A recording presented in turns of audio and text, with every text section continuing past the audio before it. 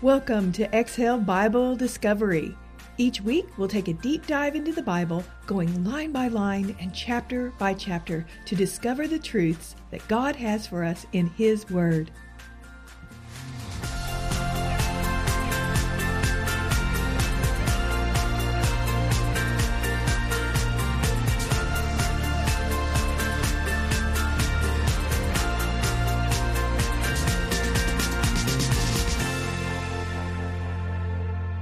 Today, we are getting into our lesson from 1 Corinthians chapter 4.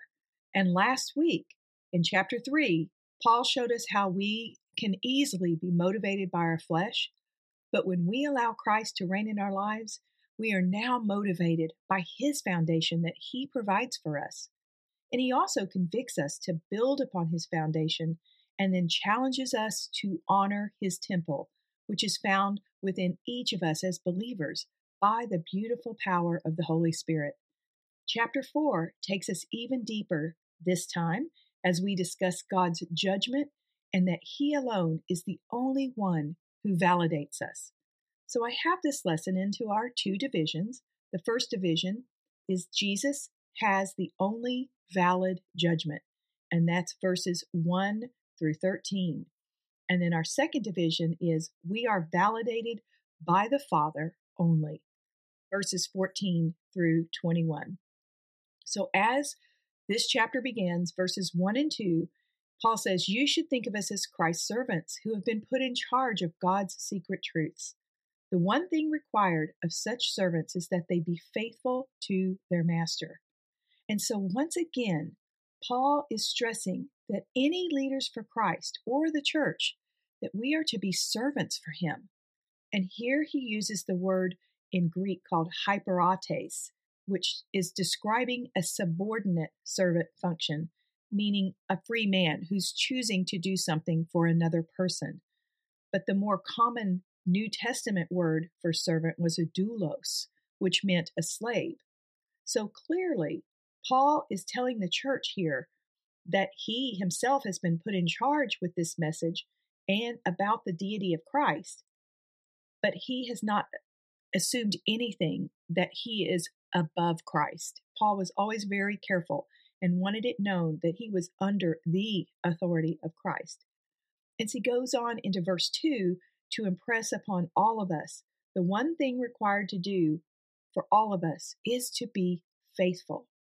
And so to be put in charge over anything requires knowledge, leadership, and above all, to be faithful to the mission. Verse 3, now I am not all concerned about being judged by you or by any human standard. I don't even pass judgment on myself. So here Paul is reminding us that being judged by people should mean nothing in our lives. And then he really lists out 3 different types of judgment right here in verse 3. The first one he points out is judgment by other people. And we know as human beings, we're always judging one another. But as believers, we must never hold the judgment of others over how we are being judged by God. The second type was judgment set forth by humans, meaning rules, guidelines. The standards set forth by men are never going to supersede what God's Word defines as His guidelines and His rules for us. And then the third type he points to is personal judgment. And unfortunately, people are way too hard on themselves and often much more harsh than what others put on themselves. We must remember that we are created by a loving and perfect God, and He never makes mistakes. So ease up on yourself. Then in verse 4, my conscience is clear, but that does not prove that I am really innocent. The Lord is the one who passes judgment on me. So Paul goes on to say that he has nothing to be guilty of and that it is only the Lord who's passing judgment on him. And wouldn't we all be so much better if we would learn to really lean into this verse and remember that no matter what people say about you or accuse you of, you know the truth and you know that it's only truly the Lord judging you that matters. So, verse 5. So, should you not pass judgment on anyone before the right time comes? Final judgment must wait until the Lord comes. He will bring light to dark secrets and expose the hidden purposes of people's minds. And then all will receive from God the praise they deserve. So the importance of this verse is, first of all, stop judging each other. And here are the reasons. One, the only judgment that matters will be announced by the Lord at the final judgment. And two, we as people, we don't have sufficient information or the competence to judge one another and not even ourselves. And so Paul goes into the narrative that he will expose those who are operating under false pretenses and those operating with evil intent and malice. Therefore, as difficult as it is when you are under persecution from others, stand your ground, hold your head high, and allow our Lord to expose those false allegations. And now, of course, we each do have a responsibility to not allow anyone to falsely accuse us of a crime, nor are we to sit quietly when others are spreading lies that will harm or try to harm your Christian reputation or of your family or your church or whatever they're trying to do. And I do have this experience with someone in my town was accusing me falsely, and they had attorneys present. I did not, because truly I didn't have anything to defend. I had done nothing wrong. But it's difficult. It's difficult to go through it, but God did prevail, and I had to really lean into him during that time. Verse 6, for your sake, my friends, I have applied all of this to Apollos and me, using the two of us as an example, so that you may learn what the saying means. Observe the proper rules. None of you should be proud of one person and then despise another. So Paul continues to emphasize that the church must observe biblical standards and not the standards of the world. And likewise, he is teaching us as believers, we cannot talk out of both sides of our mouth.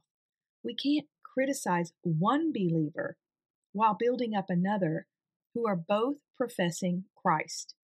The only thing we can measure is what they are teaching and if that is in line with what God's word says. But we have to be really careful when we're talking about fellow believers. Verse 7, who made you superior to others, he says. Didn't God give you everything you have? Well then, how can you boast as if what you have were not a gift? And so when we are given something, how can we take credit for it? We can't. It's a gift. So Paul is condemning anyone who is conceited, boastful, or prideful. So many of our problems in this life have to do with pride. And isn't it interesting today how the world is elevating the word pride? And it's interesting how this group chooses to oppose God by staying puffed up and in your face with their word. Because all we have as Christians, we know, comes from God. We have absolutely no reason to boast. Verse 8, do you already have everything you need? Are you already rich? Have you become kings even though we are not? Well, I really wish you were kings so that we could be kings together with you. And so Paul is getting sarcastic here. He really is. And it appears that he has reached his tolerance level with the Corinthians. And he's basically saying, okay, you high and mighty folks, you don't need a thing. You have it all figured out. And then he goes on to point that they obviously thought they had it all and therefore had no need for God. And Paul's aim here is to let them recognize that their arrogance is what was damaging to their walk with Christ and how they look to the outside world. Because if we're no different from the world, how can we show people what a Christian life is like? And trust me, it's hard when people are being ugly to you. You want to just punch back and be ugly too. But we've got to remember our Christian testimony. As believers, we've got to take heed of this very warning. When we are fat and happy, we have everything we need, it's so much easier to put God on the back burner. Most of us need a crisis of faith to bring us to the feet of Jesus. And Matthew 19:23 tells us, "Then Jesus said to the disciples, 'Truly I tell you, it is harder for someone who is rich to enter the kingdom of heaven.'"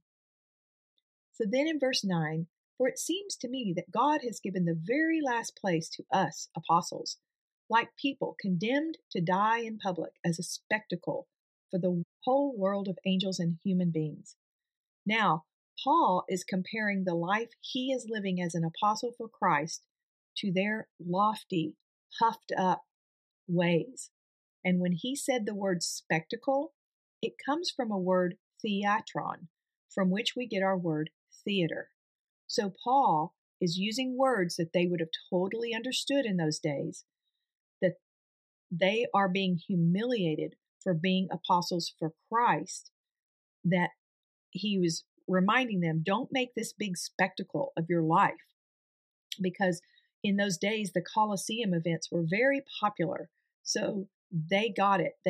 Paul's telling them, you're making a big spectacle of your life. It's very theatrical and dramatic. And here we are as apostles trying to live a humble life lived out for God. So it was a warning for them. Verse 10, "For Christ's sake, we are fools, but you are wise in union with Christ. We are weak, you are strong. We are despised, but you are honored." And again, he's pointing out their lofty view of themselves because they regarded themselves even higher than Paul, who was the founder of their church. And basically, he's telling them, oh my gosh, you're being so arrogant in light of the believers who were actually out there doing the hard work for Christ, not for vanity, but for the true love of Christ. And that's when we all have to look at what are someone's motives. Always very telling. Verses 11 through 13, "To this very moment we go hungry and thirsty. We're clothed in rags, beaten, wander from place to place, wear ourselves out with hard work. When we're cursed, we bless. When we're persecuted, we endure. When we are insulted, we answer back with kind words. We are no more than this world's garbage, and we are the scum of the earth to this very moment." And so when you read that, you think, wow, okay, Paul's really in a bad place. But he isn't giving them a Paul pity party. He is pointing out, though, the reality of what he and his followers have had to endure up to this point. And here he discovers how boastful and depraved this church was behaving that he established, and he's quite disgusted. And today, we have many churches that are very puffed up with pomp and circumstances, massive buildings, concert-type worship productions, and unbelievable marketing programs. And inherently, there's nothing wrong with any of these things, but we do know that the danger here is of any pastor or church forgetting their place with God. He doesn't need any of those things. He only needs his people to love and honor him in all circumstances. So your truth bomb for this section is, Paul reminds us of the dangers of a puffed up and prideful demeanor. Your call to action: are there any areas of your life that you need to do a pride check with Christ? Second division, we are validated by the Father, verses 14 through 16. "I write this to you not because I want to make you feel ashamed, but to instruct you as my own dear children. For even if you have 10,000 guardians in your Christian life, you have only one Father. For in your life in union with Christ Jesus, I have become your Father by bringing the good news to you. I beg you then to follow my example." So Paul is emphatically telling the Corinthians that his message is not to shame them, but to warn them of the dangers of a prideful spirit. He is reminding them how much he does care for them, like a father, just like our Father cares for us. In verse 17, For this purpose I am sending you Timothy, who is my own dear and faithful son in the Christian life. He will remind you of the principles which I follow in this new life in union with Christ, which I will teach in all of the churches everywhere. Paul knew he had a lot more work to do and that he needed to leave them. He wanted them to know, however, he was leaving them in capable hands. He understood the importance of training up future leaders, as none of us can do everything. So it's an important lesson for us all. To whom are you training up to carry on your mission, your ministry, or whatever role it is that you play in the kingdom?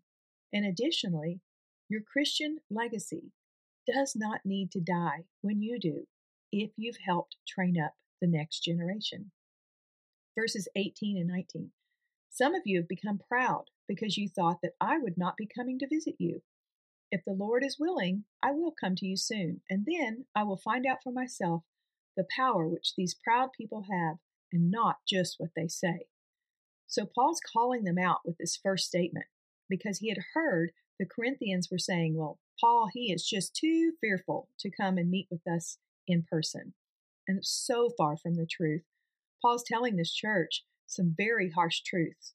And our pastors and Christians today need to take this Paul posture and not to be afraid to share truth with us. All of us need a swift kick in the pants every once in a while in order to get back on track and to get off of our high horse. Verse 20, for the kingdom of God is not a matter of words, but of power. So Paul's final admonishment in this chapter has to do with those who are overly impressed by mere words, or should I say by fancy delivery or a wowzer Sunday production. What matters is the power behind the words that can only be obtained by the Spirit because it's been given to us as a gift. Verse 21, Paul asked them this question, two questions. Which do you prefer? Shall I come to you with a whip or in spirit of love and gentleness? And so can't you hear Paul as he offers this church the choice of how they wish to deal with him? Paul is pointing out the silliness of their behavior. And it's much like asking a child, do you want to receive this spanking or do you want to behave? So the truth bomb in this section, Paul invalidates prideful behavior. And he reminds us that only Jesus validates our work for him. So your call to action is, what are ways that Christ validates you in your life today? And why is this important? To summarize this chapter, are we seeing many examples in our churches and church leaders today regarding becoming overly confident, prideful, and puffed up? We are indeed seeing example after example of the dangers of these behaviors. Churches and leaders are falling apart. Pride is the poison that is taking them down. And if you look at the causes for churches and leadership to fall, most all of the falls can be rooted in pride through adultery, embezzlement, and a haughty attitude. It's not a good thing. And so I wanted to just look at the opposite of pride we know is humility.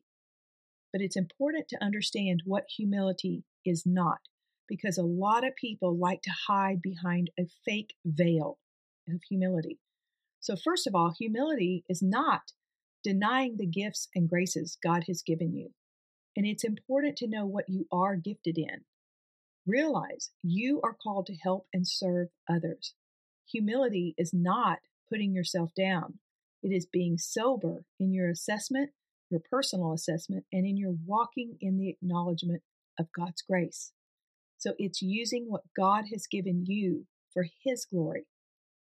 Secondly, humility is not a lack of direction, desire, or godly ambition. It's not wrong to want to be used by God to advance His kingdom. God wants you to do great things for Him. And God is not glorified by a losing or defeatist mentality. Well, that's just not for me. I'm just not made for that. No, that's not what humility is. 3, humility is not denying the work of God within you or in the church. You have a gift. All of us do. Our Creator created you with a gift. Number 4, humility is not the pursuit of mediocrity.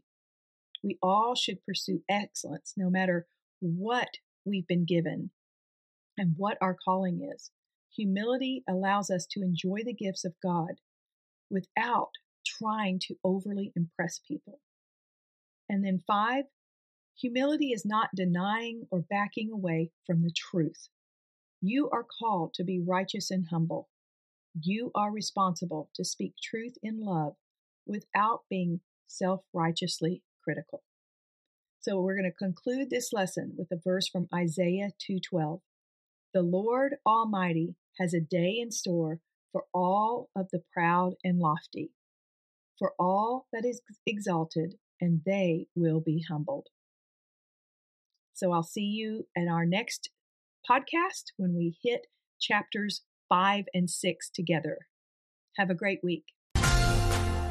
Be sure to visit my website, drpaulamcdonald.com, click on podcast, and then Exhale Bible Discovery for self-study guides and resources to support you with each episode.